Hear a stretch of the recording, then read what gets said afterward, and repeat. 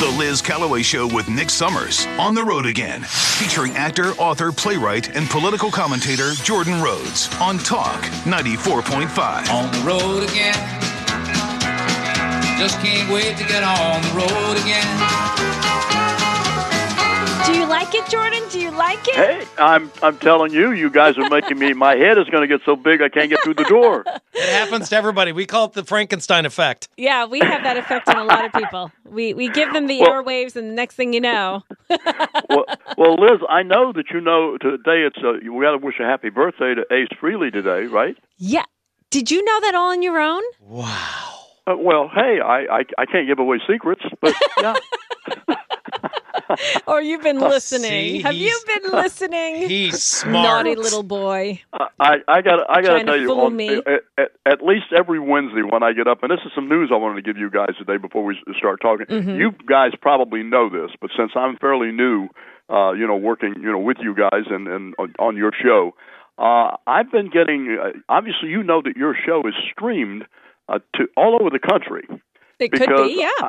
I've been getting emails from people in Virginia, North Carolina. You're kidding. California. It's really been blowing me away because I even said to one of my friends out in California, Patrick Anthony, he's a wonderful musician. He also is a prompter. He runs prompters for actors and that type of thing. Mm-hmm. When he called me up one day to tell me he'd really enjoyed the show yesterday, he called me like on a Thursday, and I said, wait a minute. I said, why do you? He said, I go online and I get it. And I said, you have to get up at 6:30 in the morning out there in California. What? Wow. And he said, well, I really enjoy it. Liz, first of all, I've got some news on my end. Yeah. Yesterday, I seem to be having some great luck with you wonderfully talented women.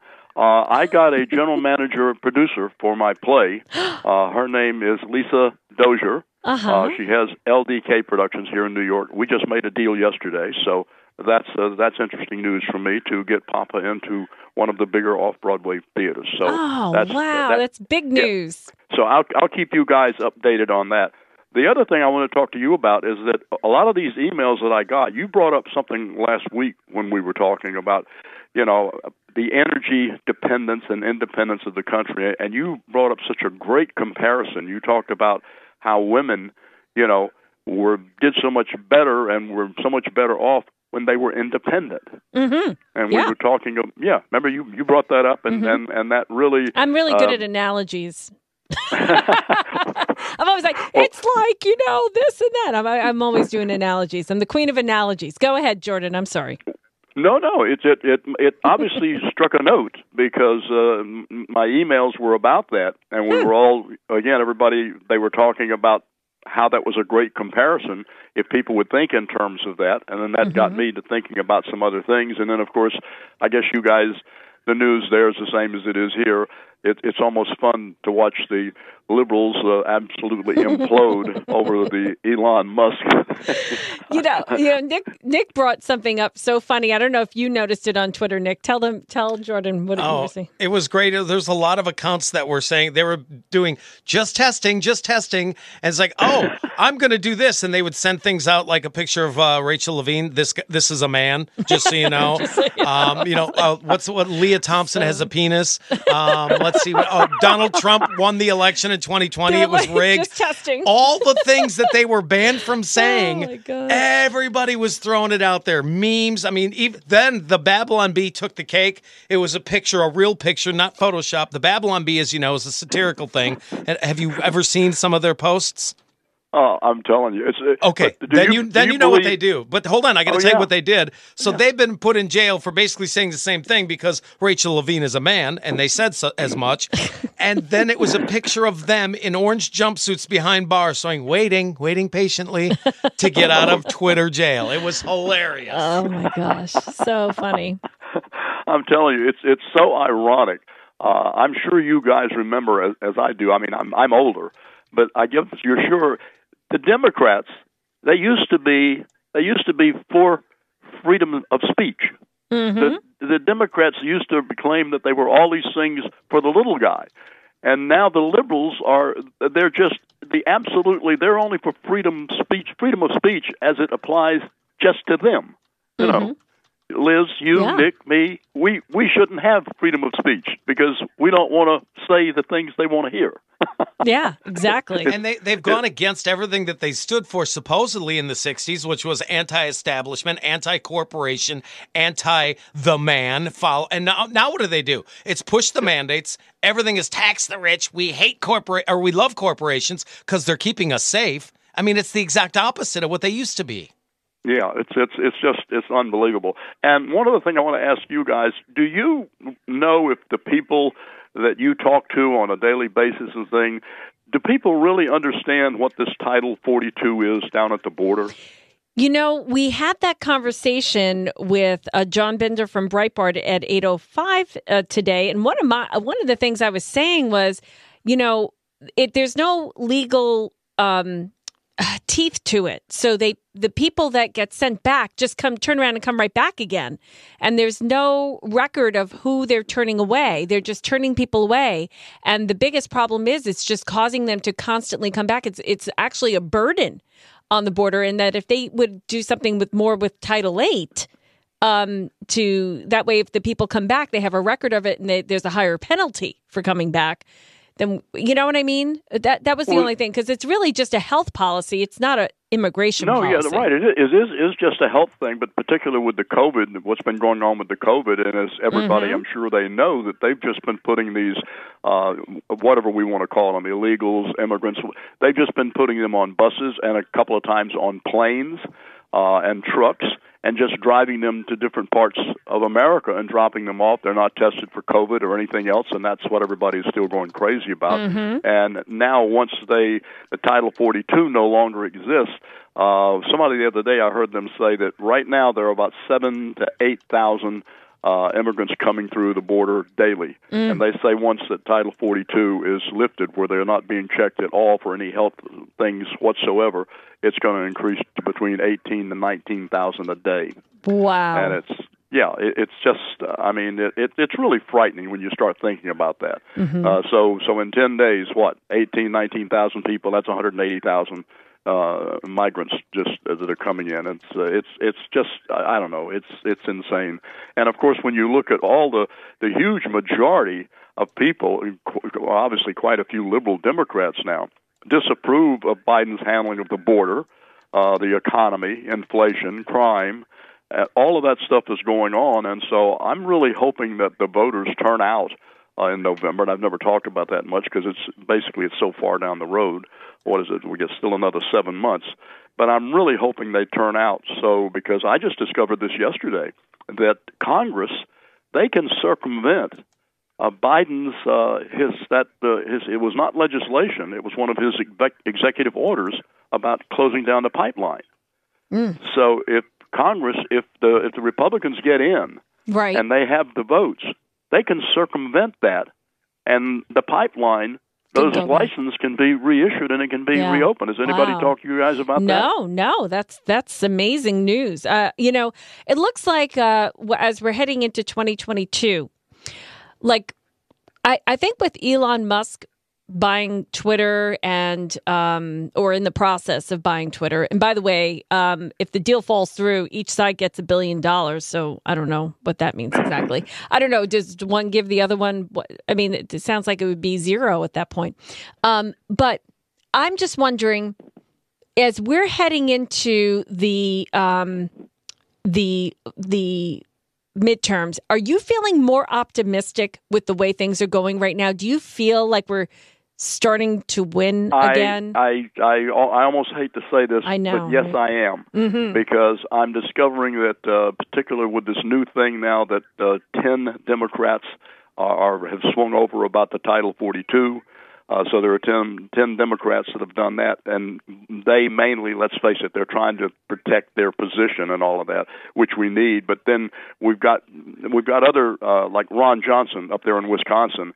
It's absolutely unbelievable, and this is something else I'd like to ask you and Nick what your thoughts are about this. They right now.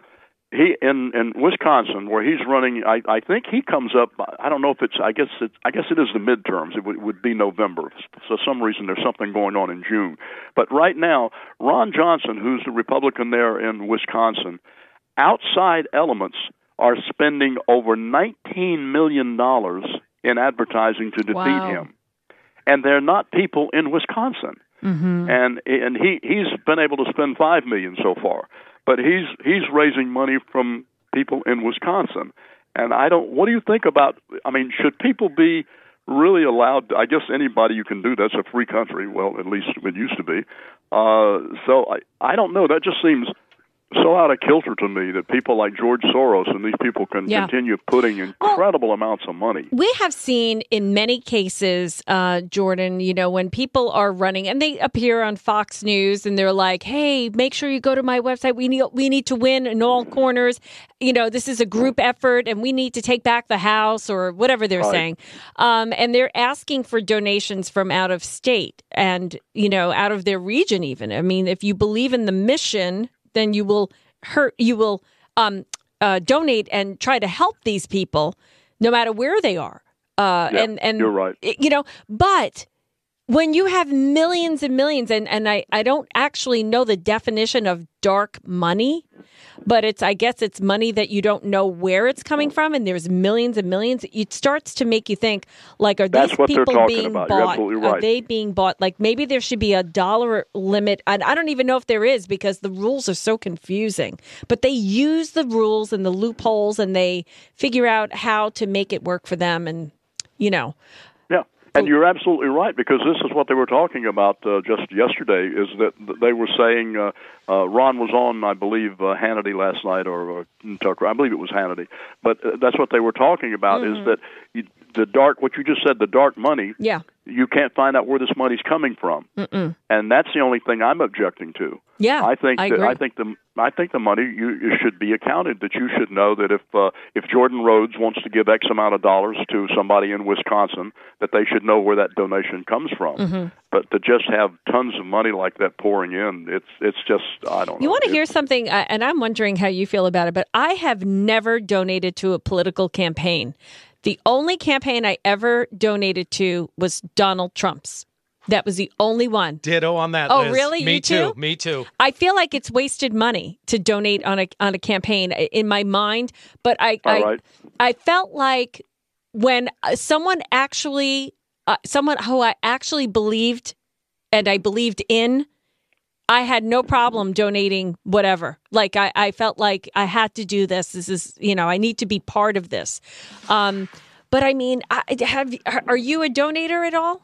Well, you got a triplex here, because there was one time years ago I donated to John Kennedy's campaign when he was running, but that's when the Democrats actually had a party, right? Because I don't know, and I'm not going to jump off topic here, but I don't know how many people are aware there have only been 2 presidents in our entire history that have not taken their salary. The first was John F. Kennedy, who did not take the salary. He donated it. Didn't know that. The second is our guy, Donald Trump. Yeah. Donald Trump did not take the salary. He donated it. Obviously, Joe Biden not only takes every penny he can get and other pennies that he can find anyplace else, but if you look up to what he gives. So I'm with you 3. I have for John F. Kennedy and for Donald Trump. Yes, I've done that. The other donations I do is I do support, there's a North Dakota children's thing out there in North Dakota. I do the firemen here in New York. I do the police department here. Yes. But very small. But political, I don't, politicians. Oh, it's and very hard for me politicians. to trust them enough to donate. You're absolutely right. I'm with you guys. As I said, only twice in my life have I done that. One was John F. Kennedy, because he was the first president I ever voted for, and then of course Donald Trump. And it's just that's now why I like you, Jordan. well, that's why I love being on the show. See, if I were, there are a couple other shows if I was on, I would already have been shut down. That's right. You're uncancelable. You're uncancelable. That's a new word, right? You're uncancelable, like Kid Rock. Well, Jordan, thank you so much for joining us. It was a lot of fun on the road again with Jordan Rhodes every Wednesday right here at 9:35. Jordan, what are you up to this week? What are you working on? Well, this week I hope to be meeting with my money guy up in Pennsylvania. He flew back from Mexico yesterday. I have to let him know that I made the deal with Lisa Dozier, the general manager producer, and she believes she can get us a very nice off-Broadway theater. I can't get a Broadway theater. They said to me, Desi Monahan from the Schubert organization said they love the play. She said, but Jordan, I can't get you a theater for at least several seasons. And guys, when you're my age, I don't want to deal with several seasons. Gosh.